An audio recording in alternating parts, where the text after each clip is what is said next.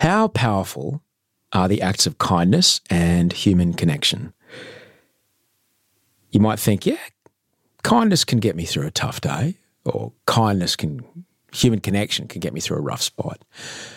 But do you think they'd be able to help you, I don't know, travel around Australia for 2 months non-stop with no money in your pocket, yet still having a full belly and a roof over your head every night? Could they help you to walk again? Not once, but twice as an adult. Could kindness and human connection get you through losing a partner to suicide? For Kath Koschel, the answer to all of the above is yes.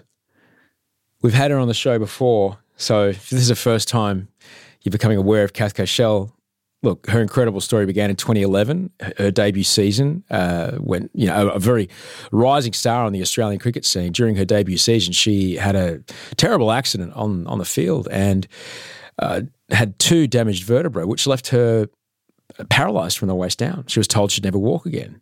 She nearly had a leg amputated, but she got through it. 6 months of rehab, she was walking again, and there was desperation, there was depression, but she never succumbed to it. She got back on 2 feet. Training for an Ironman, she was hit by a car while riding a bicycle. She had to learn to walk again. During one of her stays in rehab, she fell in love with the man who was there, and as you'll hear today, tragically lost him to suicide. And yet, none of those things have stopped Kath having a rich, fulfilling life that just showers golden light upon everyone she comes into contact with. I can't wait for you to hear this conversation with Kath Koschel, who's just written a book about her journey when she travelled around the country, kindness, what surviving on the kindness of strangers taught me about perspective, connection and happiness. It's a great read. She's a great human being, and I can't wait to get stuck into it with you today. Before I do, though, I'm going to play some ads, because I like to pay the team here at the show, maybe because I can't do it myself. And they're awesome humans. Back in a moment with Kath Koschel. There's never been a faster or easier way to start your weight loss journey than with PlushCare. PlushCare accepts most insurance plans and gives you online access to board-certified physicians who can prescribe FDA-approved weight loss medications like Wegovy and Zepbound for those who qualify. Take charge of your health and speak with a board-certified physician about a weight loss plan that's right for you. Get started today at plushcare.com/weight-loss. That's plushcare.com/weight-loss. plushcare.com/weight-loss. Hey, it's Ryan Reynolds, and I'm here with Keith, co-star of my upcoming film, If, only in theaters May 17th. Do you want to tell people the big news? All right, I'll do it. Sign up now and you'll get unlimited for $15 a month and 6 months of Paramount Plus Essential Plan on us. MintMobile.com/switch. Upfront payment of $45 equivalent to $15 per month. Unlimited over 40 gigabytes per month. Face lower speeds. Videos at 480p. Active Mint customers by 531.24 get 6 months of Paramount Plus Essential Plan. Auto renews after 6 months. Offer ends May 31st, 2024. Separate Paramount Plus registration required. Terms and conditions apply if rated PG. Hey there, it's Michelle Norris. I'm host of a podcast called Your Mama's Kitchen. When I travel, I'm usually looking for a way to find a taste of home when I'm not at home. And one of the things I love to do when I am at home is entertain. And Airbnb allows me to do that. When I was in California recently, I rented a house that had a great kitchen. And when we were sitting around the table, we were all thinking, we're in someone else's house. Someone could be in all of our homes as well. If you have a home, but you're not always at home, you have an Airbnb. Your home might be worth more than you think. Find out how much at airbnb.com/host. So I was diagnosed with PTSD back in 2012. Part of that comes, you get triggered a lot by certain reminders and it sends you down this emotional path of destruction at times and things like that. And I saw something the other day which really resonated with me. Your triggers might not be your fault, i.e. something external happened to contribute to your trauma or whatever it is. However, they are your responsibility to heal from. It's not the world's job to tiptoe around your triggers. Part of that comes from self-awareness, but also self-acceptance as well. I accept that I have flaws in my DNA. It's my job to work through them so that I can grow and help others, or so that people don't have to tiptoe around me and be different. That is author, speaker, an absolutely inspirational Australian, Kath Koschel. This is Osher Ginsberg, Better Than Yesterday.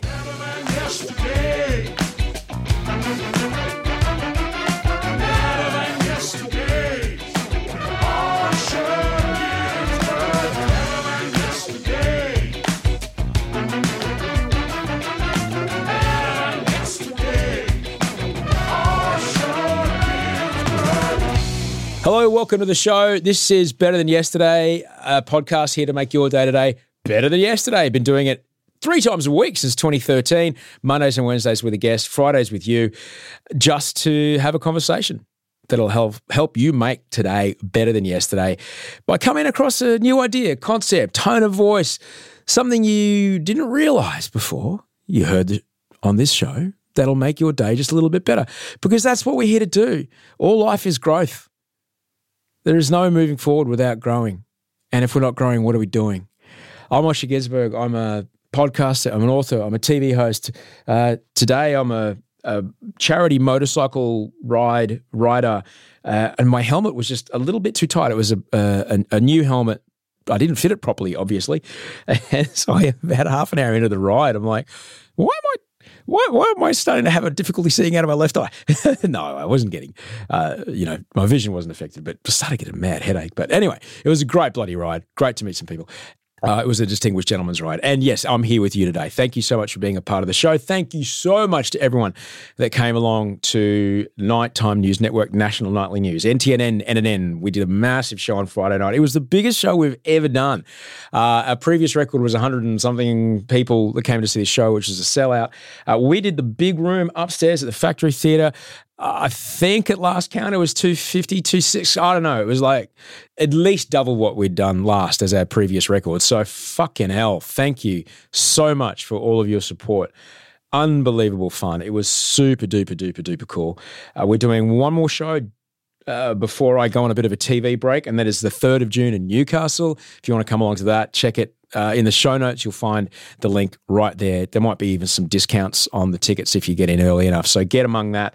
There's not the biggest room in Newcastle. There's certainly not 260, 300 people that can fit into that room. So if you want to come along to that gig, you better get right on it, because tickets are going. It's part of the Newcastle Comedy Festival. Mid-Flight Brawl is on at 3 in the afternoon. Heggy is on later that night. So make a day of it. Come and check out the boys. Come and say hi to us. Come and say hi to the news team. It's heaps of fun. A lot of fun. It was really, really cool. I want to tell you about my guest today, Kath Koschel. By gosh, she's been on the show before, and if you've not been aware of her story, she's extraordinary. She's a totally inspirational human being.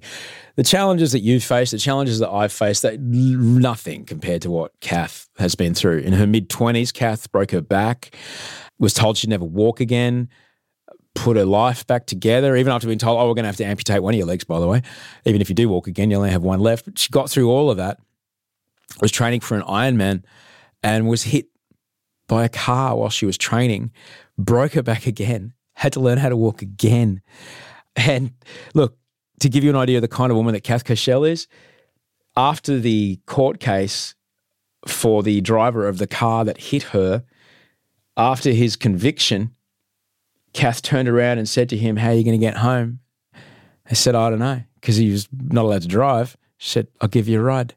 And her and her dad gave this man a ride home from court. Like, she's the most extraordinary human being.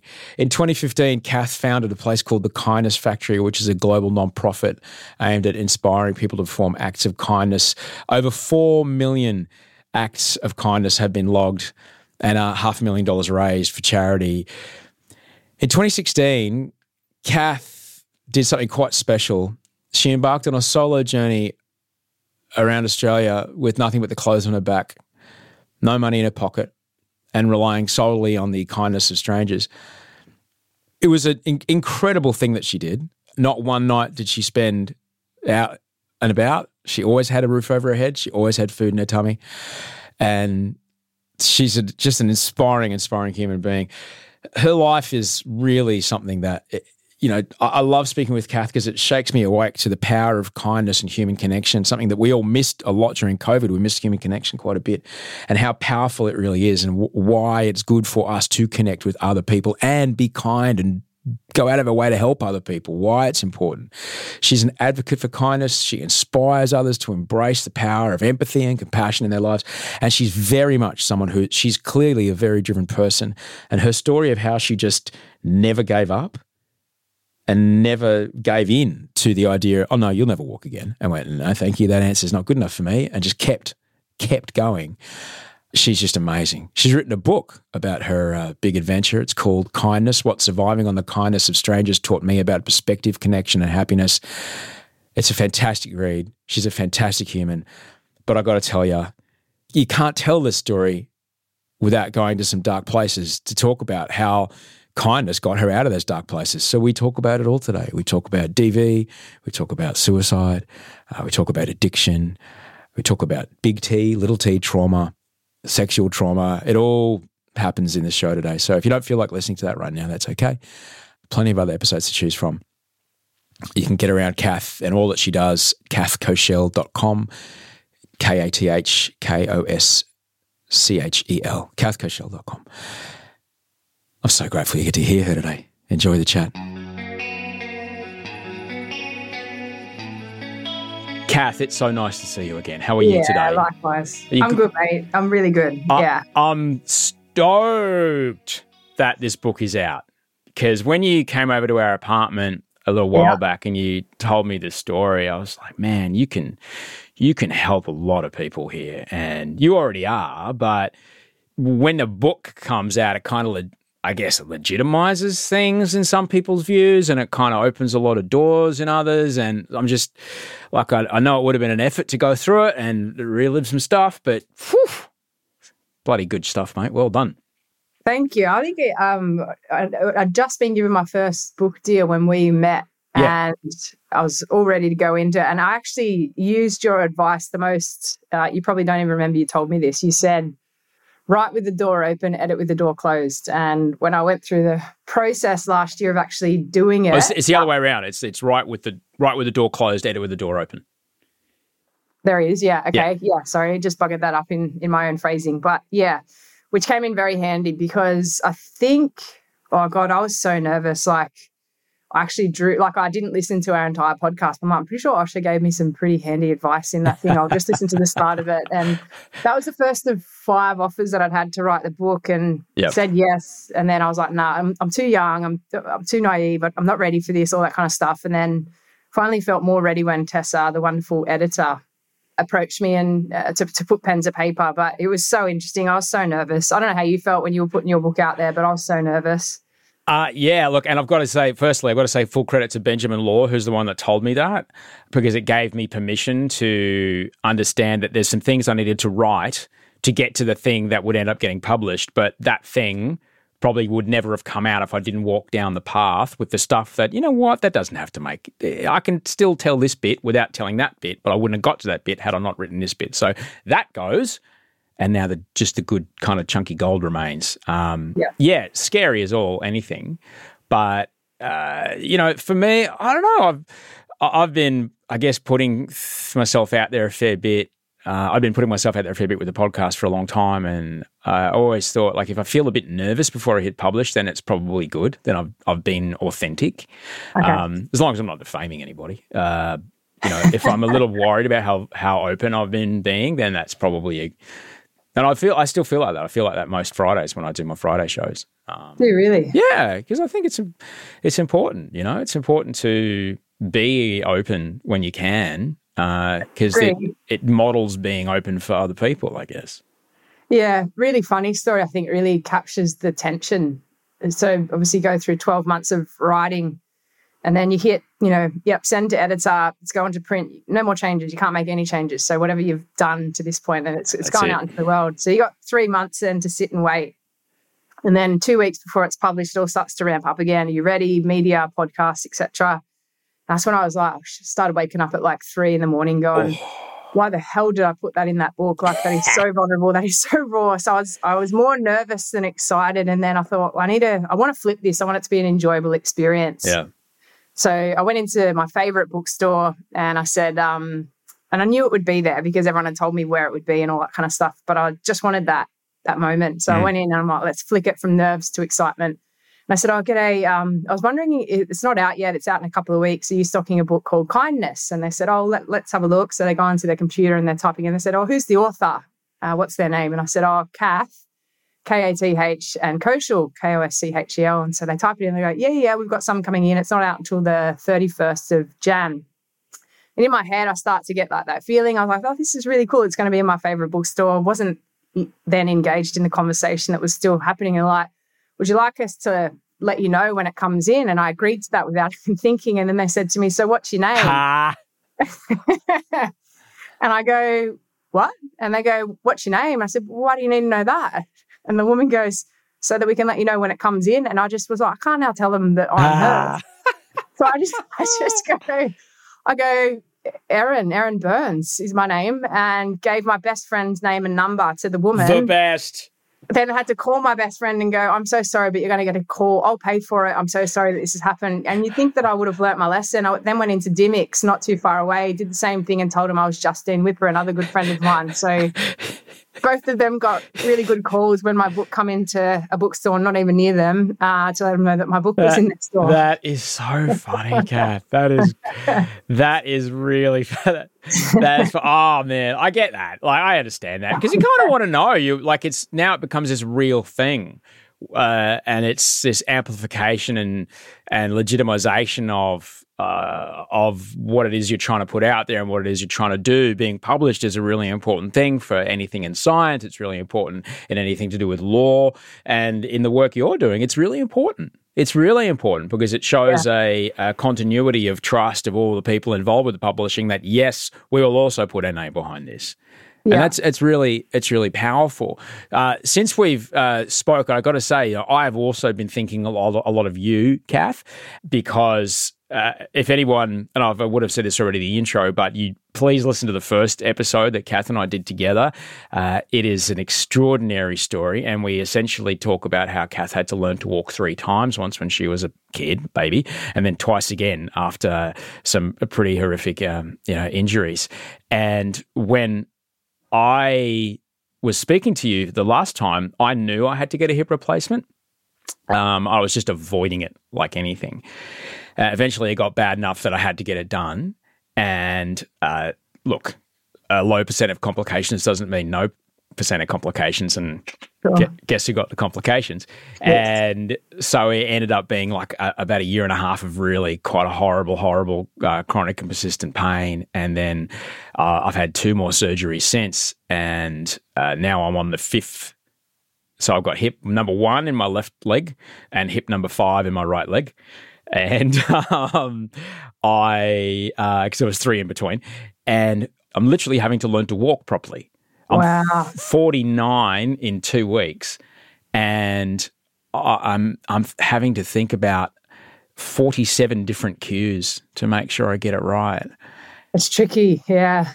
It's really hard because it's not basically it feels like I'm stepping down onto my left leg, even though my legs are exactly the same length. It's because I've been so long walking favouring one leg, I'm kind of a bit bent out. And it's not the injury or the surgery that is causing the problem. It's the way that I'm adjusting my gait that's causing the problem. Like bits of my body that have nothing to do with my hip are killing me because I'm walking completely wrong. Yeah, wow. I literally can't walk and chew gum at the same time because I'm thinking so much. Yeah. Oh, no, I'm sorry to hear that. That's right. Okay. That's all right. Literally a step at a time. It's fine. Yeah. It's literally one step at a time, yeah. And I've got some wonderful people who are helping me through. I didn't have to do inpatient rehab like you did, but I found that it's when I'm trying to remember the 27 separate cues, then I just get overwhelmed and I get like, it's never going to get better. And I start the catastrophization, that it begins like I'm never going to be able to run around.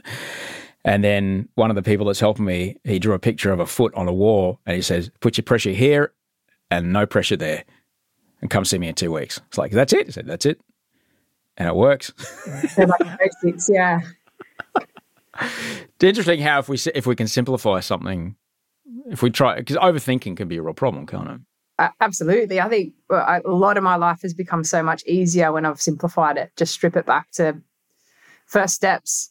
then follow the next and all that kind of stuff. But I love that that's the advice he gave you, but that's also the advice that worked.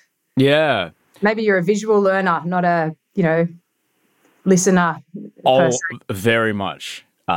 Very much. Since the proliferation of audiobooks, my ability to inhale information has increased enormously. Yeah. Wow. Because the reading stuff is sometimes quite a trick. Yeah. So lucky I got the audio version of your story for.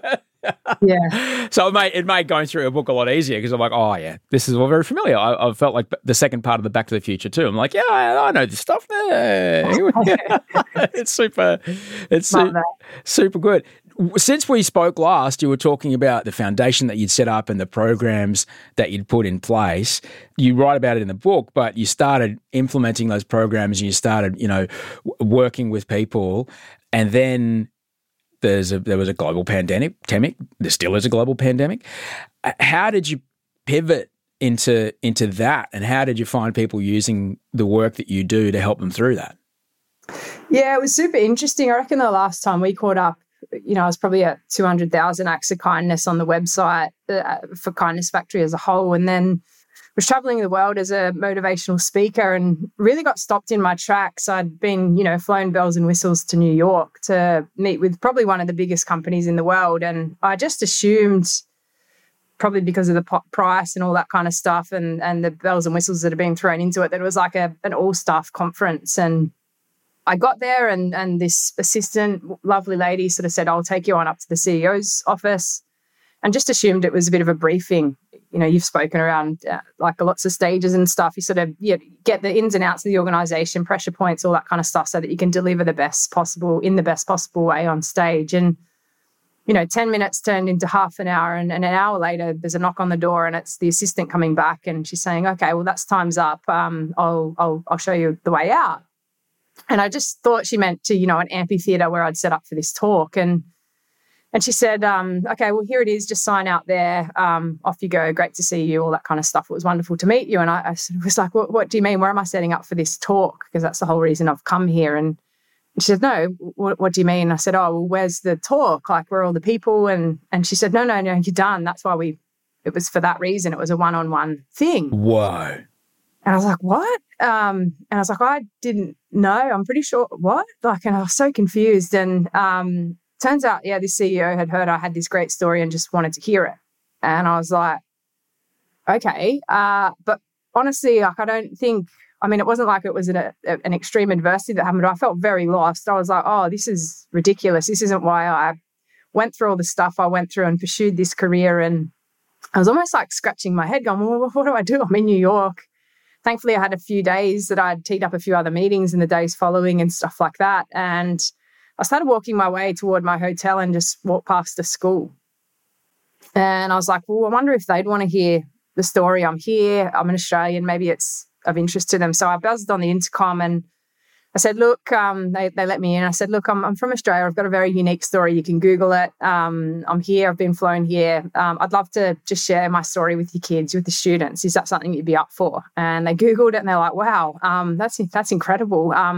We would love you to, but how much is it? And I said, no, for free. Like, thankfully it's been covered. And I said, can you come back tomorrow? And I said, I can. Yeah. What time? And so sorted all that out. And the next day I spoke in front of these kids. And that's when I realized that I guess the most important audience for me to get in front of, or for my story to be in front of, was actually kids, because they're the ones that are going to implement all the change that we want to see in the world. So, of course, it's a privilege that I get to share my story with adults and they're inspired and of course, they want to change and do all those sorts of things and incorporate kindness as much into their lives. But kids seem to just get it and they just do it really quickly.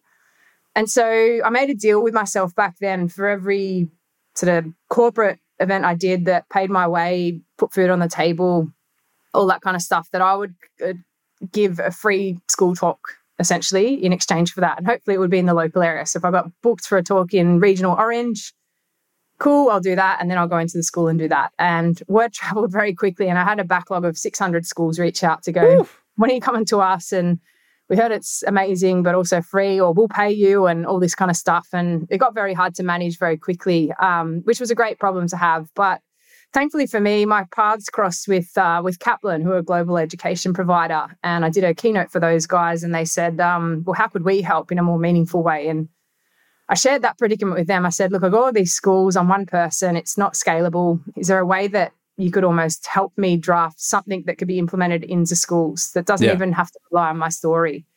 Because it needed to be bigger than one person and their story. So they said, okay, we'll give you access to a couple of academics to start, and you can snowball with them and see what we land. So we got together, and I guess the predicament I presented them with was, if I had to break kindness into 13 pieces, 13 being the number of years of schooling that someone would go through from kindergarten to year 12, what would the pieces be that add up to kindness?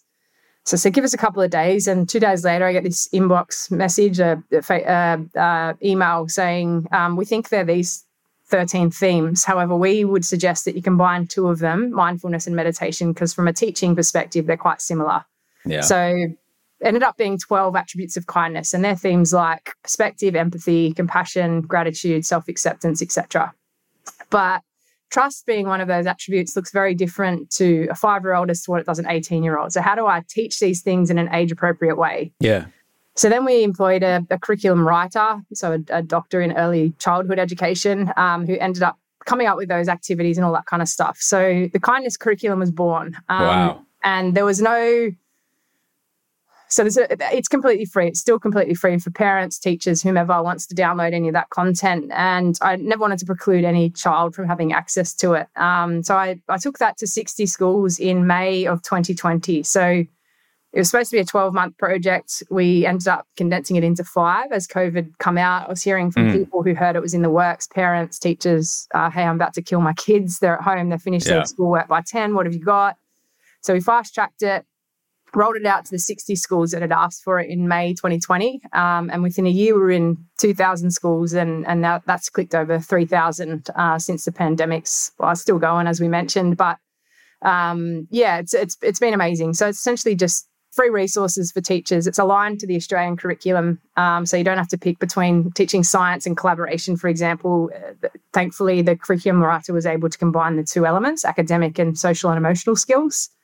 So I think that's why it's been quite effective and rolled out as broadly as it has. And that then prompted us to do it in the US. So we're operational in the US as well. And it's soon to be the UK as well. So, but of course, adults are still a target audience, and we want adults to be as kind as possible, and they're the decision makers and all that kind of stuff. So offer sort of lots of corporate stuff as well that are based off the 12 themes in the book and all that kind of stuff as well. So It's been we met in 2018 maybe? Something like that, yeah.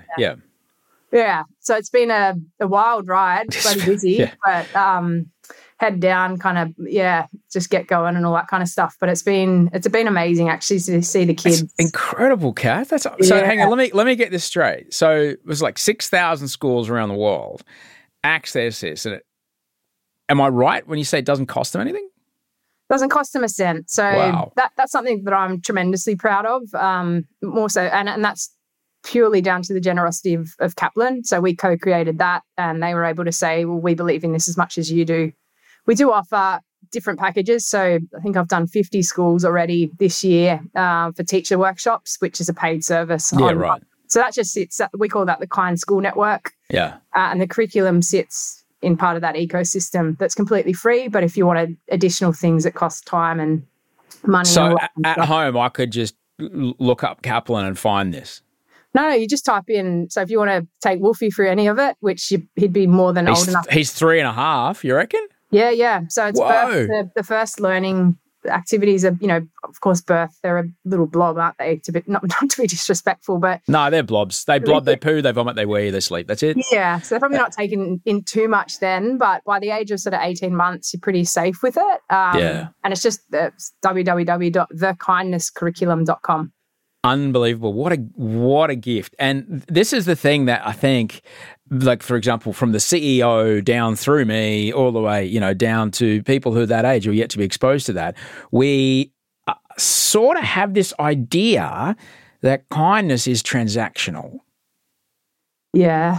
And what happens to us when we think we're being kind, but it's actually transactional? What have you found? What's the difference?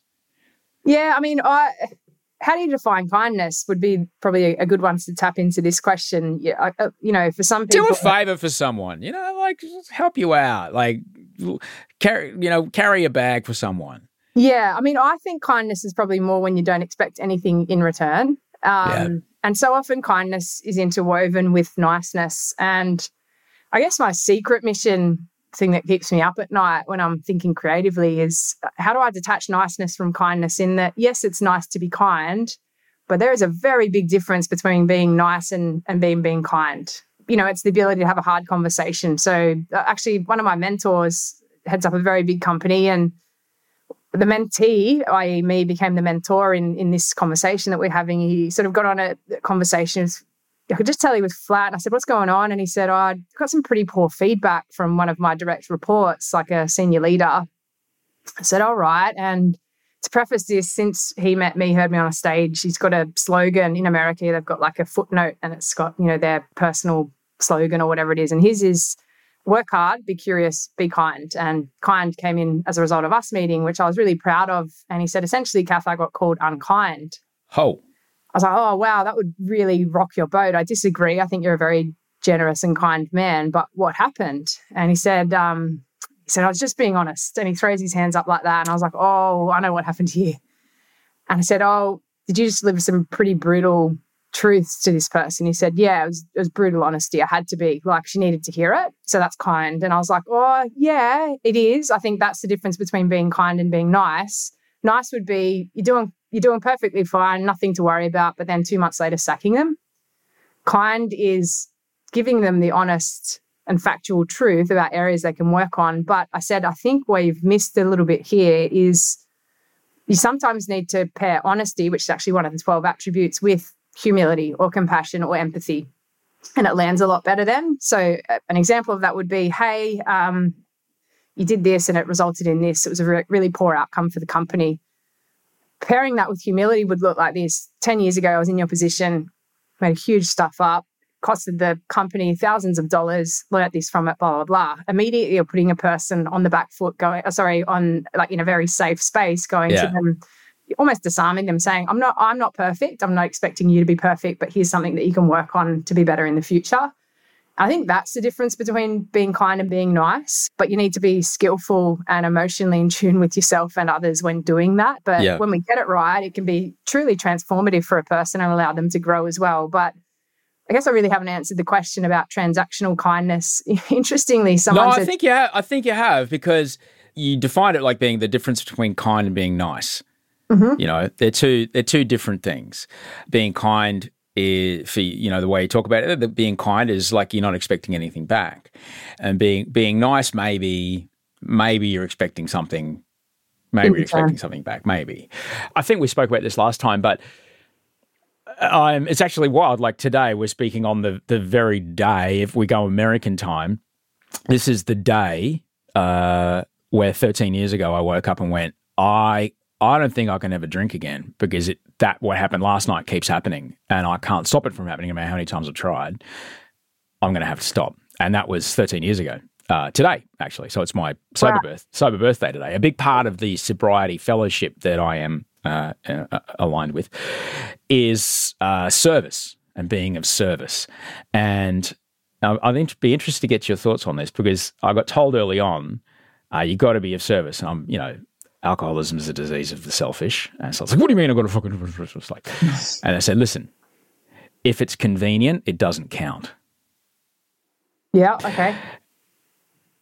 And look, for me, I found that to be extraordinarily powerful, because it made me put myself second. Is that tough though? I mean, a lot of people at the moment, and I guess this is a completely individual thing, but how many...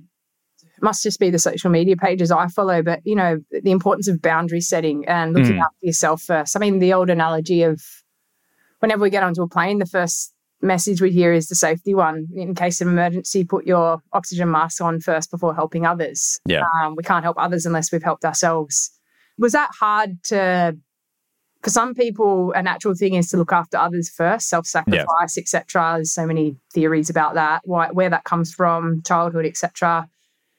I think it's because by the time you get into those meetings, you have been just on a destructive path that is purely focused upon drinking and using, and everyone and everything else has been destroyed and put second purely in the service of, I need to get this substance into my body. Yeah. And so it's kind of forcing you to stop putting yourself and your needs first for just a second here and turn up early, set up some chairs, go and give that person a ride to the train station if they need it. Go around to their house and help them move their couch. I know that you'll miss that thing that you wanted to do, but go around and help them. And every time I would grumble on the way, but the moment that it began, it lifted, and the same goes for in that particular fellowship. There's and it weirded me out at first because when I first started, people are like, "What's your phone number?" I'm like, "I don't know you. I don't give you my phone number." And then someone took me aside and said, they're giving you their number or asking for yours so they can call you if they need to, or you can call them if you need to." And I would reluctantly at first call people and say, "Look, I'm so sorry. I just need to speak to someone." They're like, "You don't even understand. You are helping me so much by letting me get out of my head and my bullshit to talk to you for 5 minutes." Wow. So thank you. Even though I've walked out of work and, people are waiting on a meeting or whatever. And that is it's a huge part of staying, in this space. And it's really, it's kind of interesting to push, because by the time you get there, all these 12 things that you've talked about, they've got no self-acceptance, no self-worth, no perspective at all. It's only about humility. Nope. They even say, find humility before humility finds you. That's a good saying. Yeah. And it fucking found me, I'll tell you that for nothing. Gratitude, absolutely amazing, because by the time I got in there, my brain was not looking in gratitude, it was just looking in pessimism. And so I'd train my brain to look for the negative in everything rather than the positive in everything. Not mindful at all, not positive, doesn't want to work with anybody, didn't care about anybody, no empathy, completely distrustful, not funny to be around, lied all the time, no honesty and compassion, forget about it. The exact opposite of all 12 things that you talked about. Yeah. But when I look at those 12 things, self-acceptance, perspective, humility, gratitude, mindfulness, positivity, collaboration, empathy, trust, humor, honesty, and compassion.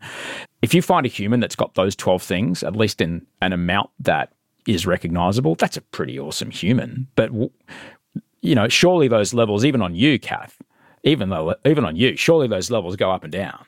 Oh, yeah. I think the most beautiful thing about being a human is understanding that none of us are perfect. Like a lot of people say to me, "Are you the kindest person in Australia?" No, absolutely not. I have moments where I'm like, I'm shitty at this and I'm so put out by having to wait or impatient or whatever. Even halfway through the writing process, I got, it made a lot of sense. I got diagnosed with ADHD, which made so much sense to me. But I'm like, oh, this is why I have so much impulsivity. The book that I wrote about, it was a kindness journey that I embarked on for 2 months that you know about, where I lived on nothing but the kindness of strangers. That was a decision that I made in 10 seconds flat, went on social media, put it out there. Thankfully, a really good one, a really positive one for me, but very impulsive, all those sorts of things. So I am by no means perfect. Interestingly, when you consider those 12 attributes, and we spoke about pandemics, the one that comes to mind for everyone probably right now is COVID, of course, because it's fresh in everyone's minds and it's been so destructive to our society. No one actually knows that we're in a different pandemic that's been running simultaneously pre-COVID and continues to do so, and it will do so for longer, much long after COVID, which is a loneliness epidemic that we're in. So we are the most technically connected society through our devices, phones, social media, etc. Yet the generation that are now coming through are the most loneliest they've ever been. So social connection is something that a lot of our youth are finding very hard to come by. And even myself, I'm 35, because of technology, and there's so many wonderful elements to it. I think FaceTime throughout the COVID pandemic saved lives because people were able to see each other in real time and have that connection point back. But we've forgotten how to have real conversations. People aren't really understanding how to do that anymore and aren't feeling comfortable or vulnerable enough to do it. And I would say that the 12 attributes, we haven't done enough research on it. Not only do they hopefully, increase the kindness in communities and the resilience in kids and adults alike, as well as our well-being and things like that, But I would say it's the perfect formula and ingredient for finding and maintaining stronger social connections as well. So when you consider those 12 attributes and you're to think of a human being that had all of those attributes as part of their armor and part of who they are and their DNA and all those sorts of things, I would say that they know how to have a conversation that matters, and they know how to connect socially, and they know how to have respectful relationships, etc. So I think what we'll find in some of the more longitudinal research, which of course we've only been around or doing these kind of programs for 2 years, is that a lot of the unnecessary suffering that occurs, so the man-made adversity, things like domestic violence, gun violence in America, bullying in schools, war, terrorism, etc., they're huge problems that we probably can't start to even pick apart. But what I would say is that when we start to have these conversations, a lot of those man-made adversities will start to shift down if we've got human beings that know how to conceptualize conversations that count, respectful relationships, boundaries, all those sorts of things as well. So I guess there's lots of different things that these attributes will add to from a skills-based perspective that we can put into our emotional armor and our emotional skill set and processing and stuff like that. But I guess the idea was to increase the kindness that decreases the man-made adversity and suffering that goes on in the world as well. I love how massive a goal you have. Just not even a goal. I love the scale of your vision, Kath. I just love the scale. Yes. No, I think we can have less war if we do this. Fuck yes. Not, I reckon I could get a couple of speaking gigs and, I might get another book out of it. I might help kids share the slide of the playground a bit better. No. Less war. That's what we're going to go for. Fuck yes. Don't stop. You've got to. Just a moment away to have a bit of a chat with you about how you can get in touch with me if you want to say hey. It's real easy. You can email me, send Osher email at gmail.com. That's it. Send Osher email at gmail.com. You can also find us on Discord. There's a Discord community, a lovely and growing Discord community all around the show. I'll put the link in the show notes. Come and see us. We're playing in Newcastle on the 3rd of June for NTNN NNN. It's our fake news show. Well, real news show, but fake news.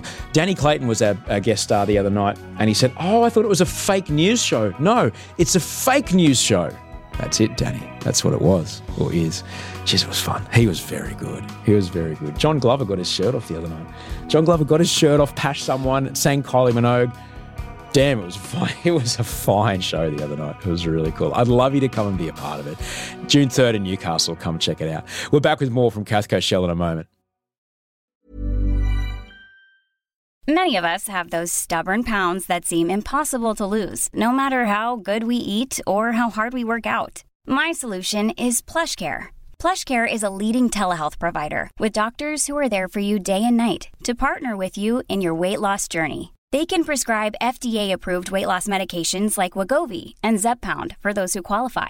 Plus, they accept most insurance plans. To get started, visit plushcare.com/weightloss. That's plushcare.com/weightloss. Ever catch yourself eating the same flavorless dinner 3 days in a row? Dreaming of something better? Well, HelloFresh is your guilt-free dream come true, baby. It's me, Keke Palmer. Let's wake up those taste buds with hot, juicy pecan-crusted chicken or garlic butter shrimp scampi. Hello Fresh. Stop dreaming of all the delicious possibilities and dig in at HelloFresh.com. Let's get this dinner party started.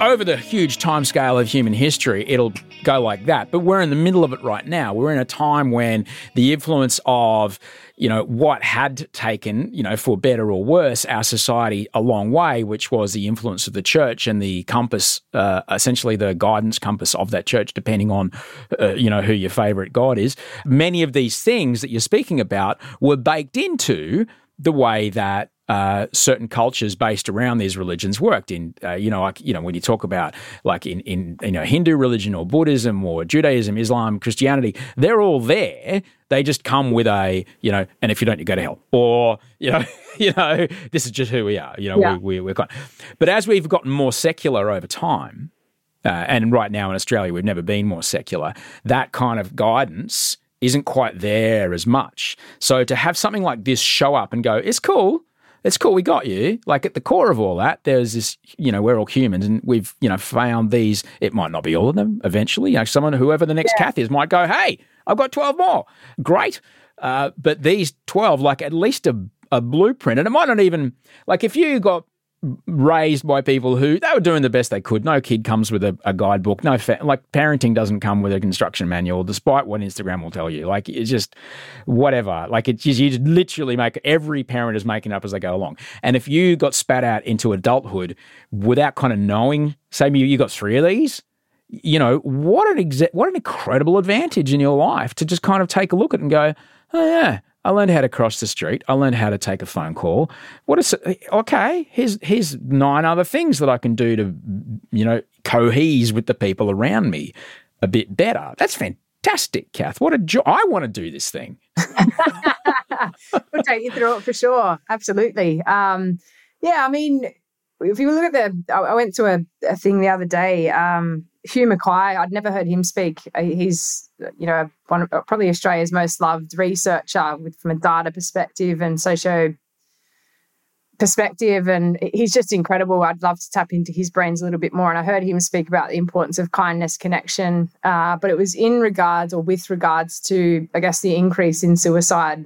It's a huge issue in not just Australia, around the globe. Stats are only going up. They're not going down. We're pouring more and more money, resources, time, etc. into it.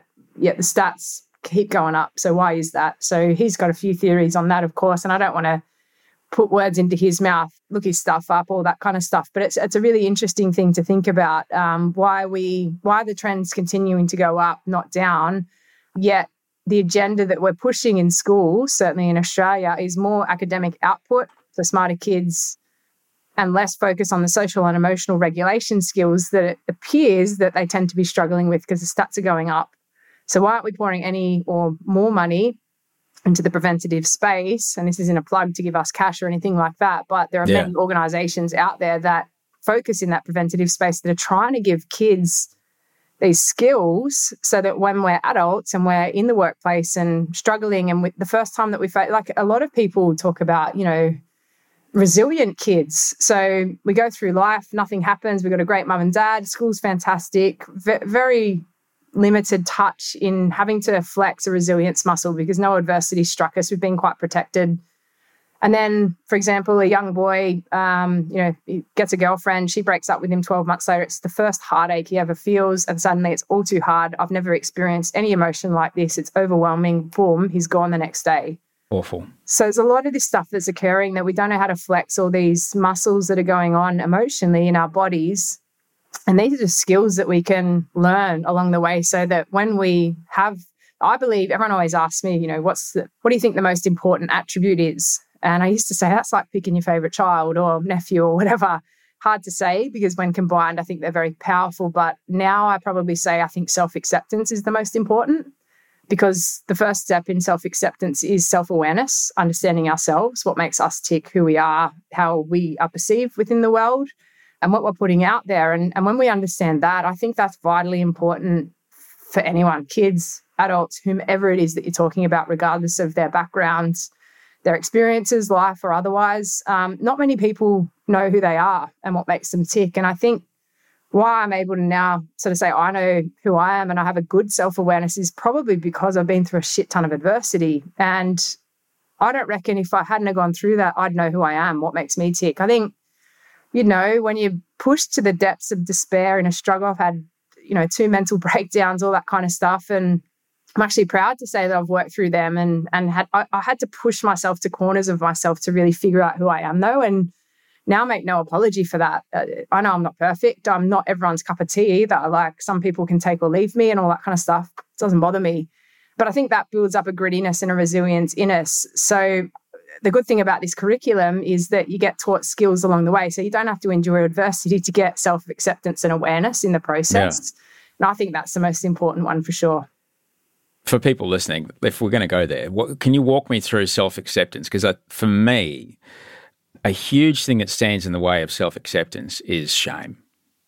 Oh, big time. Yeah, from all walks. This might be very controversial. I got asked something about, youth the other day. I can't remember verbatim the exact question, but what is it standing in the way of youth flourishing today? I'll say it because I've got self-acceptance, and I believe this. I think sometimes it's parental pressures that stand in the way of self-acceptance for a lot of kids out there, because your perceptions of reality, you grow up, you've got this little tight unit of family, hopefully, for some kids. Some kids don't have that luxury more often than not, and this is why I'm passionate about the curriculum. If they're not getting that through, love and care through parents, then they're getting it via teachers. So I always sort of say to teachers, your job is to make this child feel seen, heard and valued as much as it is to teach them English or science and literature and all those sorts of things. But from a parent perspective, you sort of see this little ecosystem in a house that they're brought up in, and you learn, like they're little sponges. As you know, I'm sure Wolfie's copying you and his mum and all those sorts of things. And Kath, it's the word. I say it all the time. The hardest thing about parenting isn't the sleep. No, the hardest thing about parenting is that they don't do what you tell them. They do what you show them. Yep. There you go. And that means you have to be like, fuck, okay. And you see it in them and go, damn it. And that it's the worst when they say stuff that you don't like about yourself. Yeah. Because then you're like, fuck, now I've got to train it out of them. And you got to do the work on yourself though, right? Totally. It's a self-correcting mechanism. It's the worst, but I love it. I bet it's like, I'm not a mum. I'd love to be one day, but I'm sure it'd be like holding up a mirror almost. Absolutely. Like you're seeing this little person do exactly what you've been doing, and you're like, why are they doing that? And then it's like, it's because I do that shit. Yep. So like you see young girls calling themselves fat, which they're just a very healthy weight or underweight even. And it's like, well, it's probably because their mum's lived in diet culture their whole life or stuff like that. And again, this is a controversial topic, which I don't think for me, Kath, I'm aligned here. You don't have to be worried about this at all, because I think it's a tough thing to do for a parent, but it is a kind thing to do as a parent. But I just to get us back to the idea of shame and self-acceptance, because to accept myself, I'm happy to talk about myself. To accept myself, I have to accept that inside me there's a ton of shame for, even now, in sobriety and going to see all my therapists and everything, I still fucking make people's lives shit sometimes. And it's shit. And I hate that about myself. Yeah. And I feel quite shameful that I can't get it right and that I cause others pain. How would you walk someone past that, shame towards the acceptance? Yeah, we all have it. Like I've had it too. But if you listen to the first episode that we did together, you'd understand that in 2012, I lost my partner to suicide. So that's just over it's about 10 and a half years ago now. And I would love to say that I stand here as a person who has completely understood that process, who has completely overcome it, who is thriving in life. And I'm doing pretty well and all that kind of stuff. But I still feel a deep sense of shame around that, surrounding that. And I'm connected in, like back, when I was starting the processing journey of that, had a wonderful psychologist, still use one now, because our mind is wired, I think, as human beings, one, to connect with others, but through that connection, we're learning, what do they think of me? What does the world think of me? What do I think of myself as well? And I think there's multi-layers to that as well in unpacking it. So that's just a live example of something that I've had to work through, and it's ebbed and flowed. It's been a roller coaster of emotional turmoil for me. To accept that for me, and sometimes, I guess we're talking about the topic of suicide. So I hear from a lot of people who have suffered similar losses in their life, and they say to me, how do you deal with the anger? And when I first got asked that, I was like, what are you talking about? What anger? The anger that you feel towards your partner for passing away via suicide. And I said, I don't have any of that. I genuinely didn't have any anger toward him for passing away. I had a little bit of anger toward myself for not seeing it coming. Why did I not see it coming? Where were the warning signs? What did I do as his romantic partner that has led him to this decision and took on all this responsibility? So the anger that I felt was toward myself, which that came with a bucket load of shame. What have I done? Was I not enough? Will I ever be enough for anyone because of this moment? Because is this a track record of things? And now how I have to conceptualize it is this is a detailed response, because with suicide comes complexities for sure. For me at the start, I had to sort of say to myself, the questions that I'd rack my brain with were, why didn't I see it coming? in all those photos we've got together and he's smiling in them, was he happy? Because I was bloody happy in that moment. And I don't think he was, because it led to this moment, and you just overthink it and your brain just sends you into this spiral of complete torture. How I would answer that now is I have to believe that the love that we shared in the moment was true, and as true as I believed it to be and still believe it to be.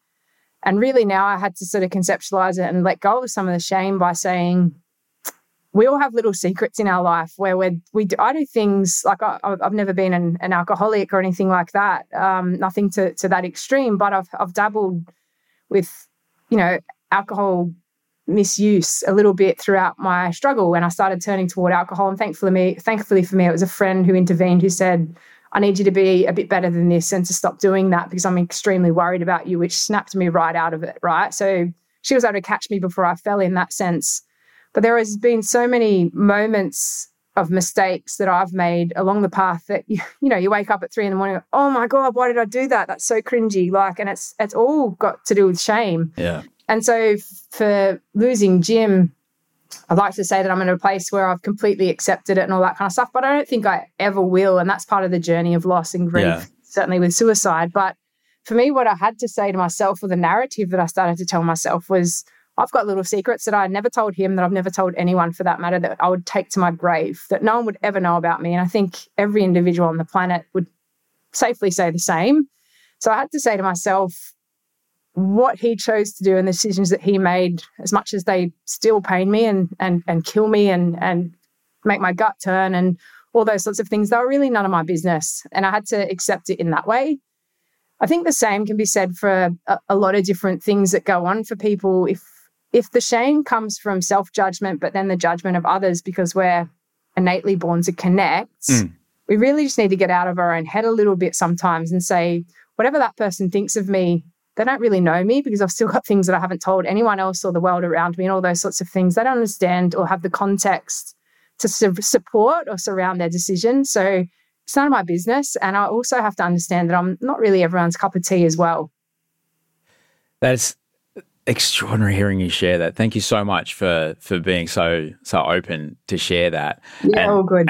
As you did, I also heard that within that self-acceptance, within the recognition of the shame, for me, if I'm not taking responsibility for it, then it's a problem.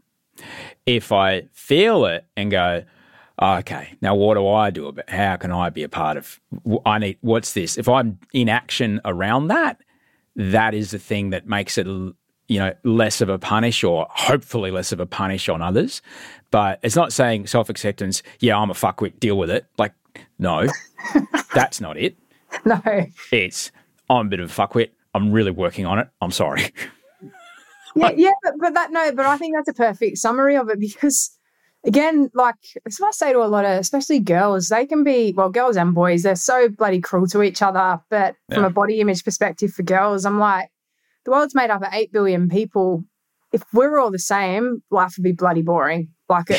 That's the most incredible thing about life, is that we're different and we get to learn and grow together and do all that. But I don't know why, when you were saying all that, I saw this sort of statement somewhere. So I, was diagnosed with PTSD back in 2012 as a result of loss and all those sorts of things as well. And part of that comes, you get triggered a lot by certain reminders, and it sends you down this emotional, I don't need to tell you, but sends you down a pretty emotional path of destruction at times and things like that. And I saw something the other day which really resonated with me.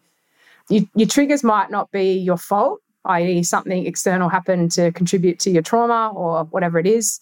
However, they are your responsibility to heal from. It's not the world's job to tiptoe around your triggers. And for me, that just meant, it kind of resonated with me because, yes, trauma will happen, adversity will strike, and it's going to impact us, and that's really hard and sad and all those sorts of things. But it's not everyone else's job to go, of course it's lovely when people are considerate and you don't want to throw things in people's face, but it's also not the world's job to tiptoe around our triggers. It's our job to heal from them or to start to process them so that we can cope with them a little bit better as well.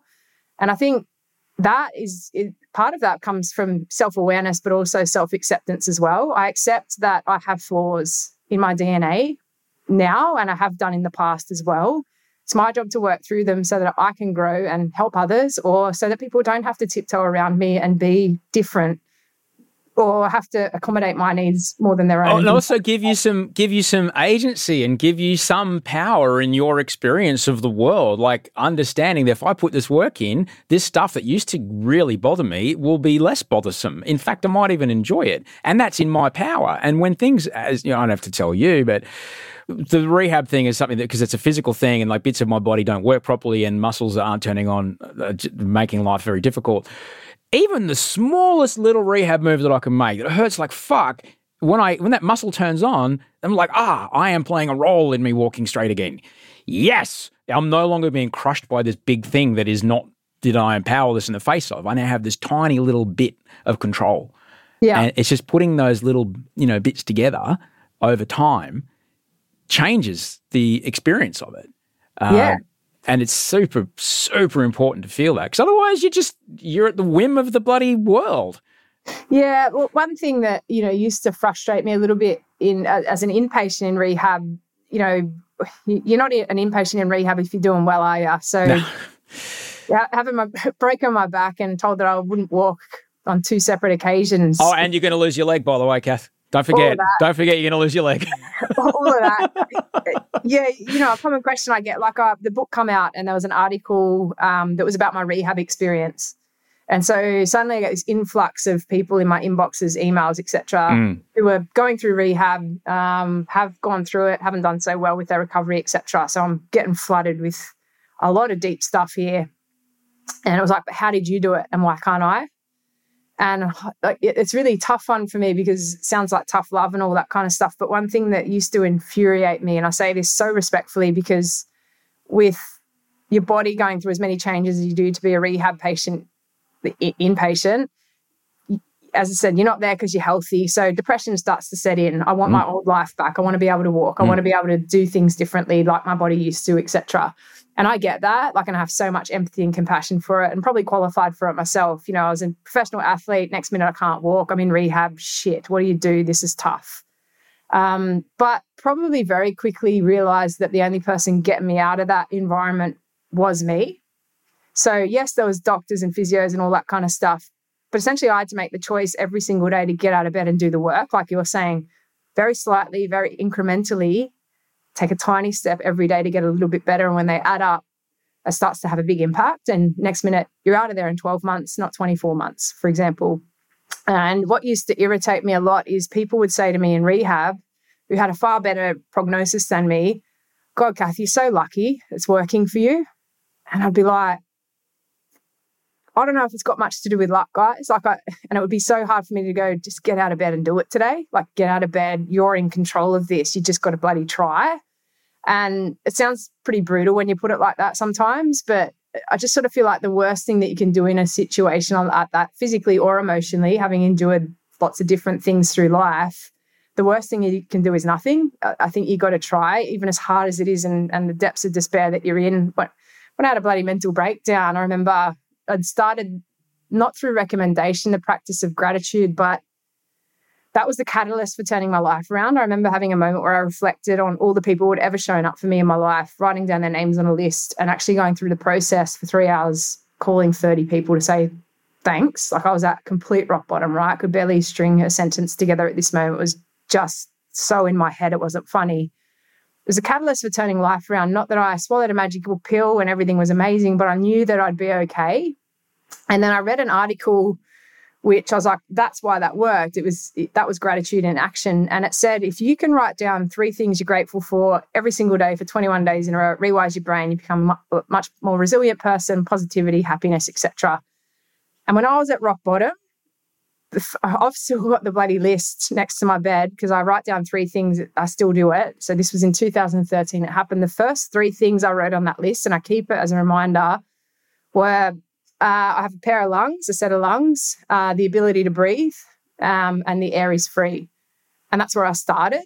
So I didn't have this magical thing where I'm more positive than others and all that kind of stuff. I just took the steps to write down those 3 things on that day, and it snowballed from there. And my life can be shit at times still. I still live with chronic pain. I can't feel one of my legs, all that kind of stuff.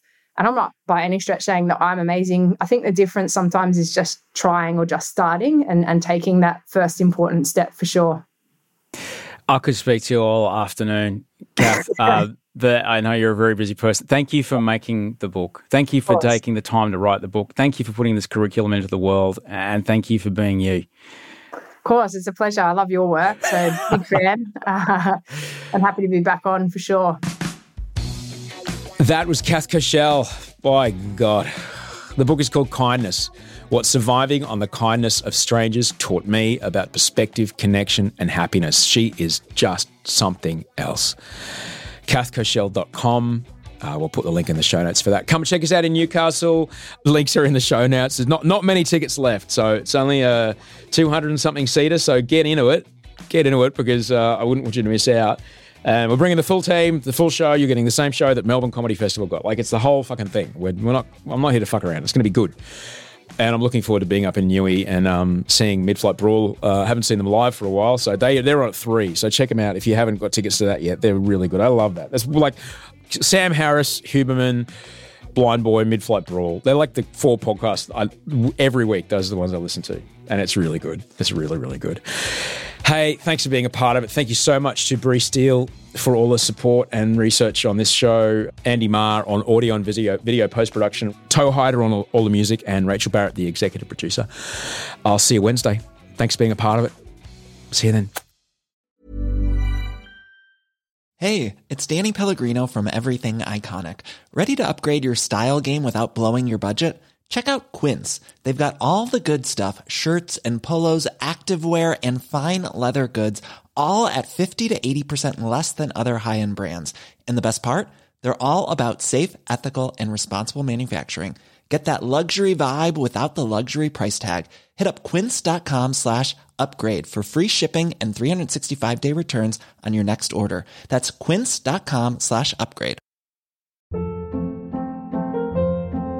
Hold up. What was that? Boring. No flavor. That was as bad as those leftovers you ate all week. Keke Palmer here. And it's time to say hello to something fresh and guilt-free. Hello Fresh. Jazz up dinner with pecan-crusted chicken or garlic butter shrimp scampi. Now that's music to my mouth. Hello Fresh. Let's get this dinner party started. Discover all the delicious possibilities at HelloFresh.com.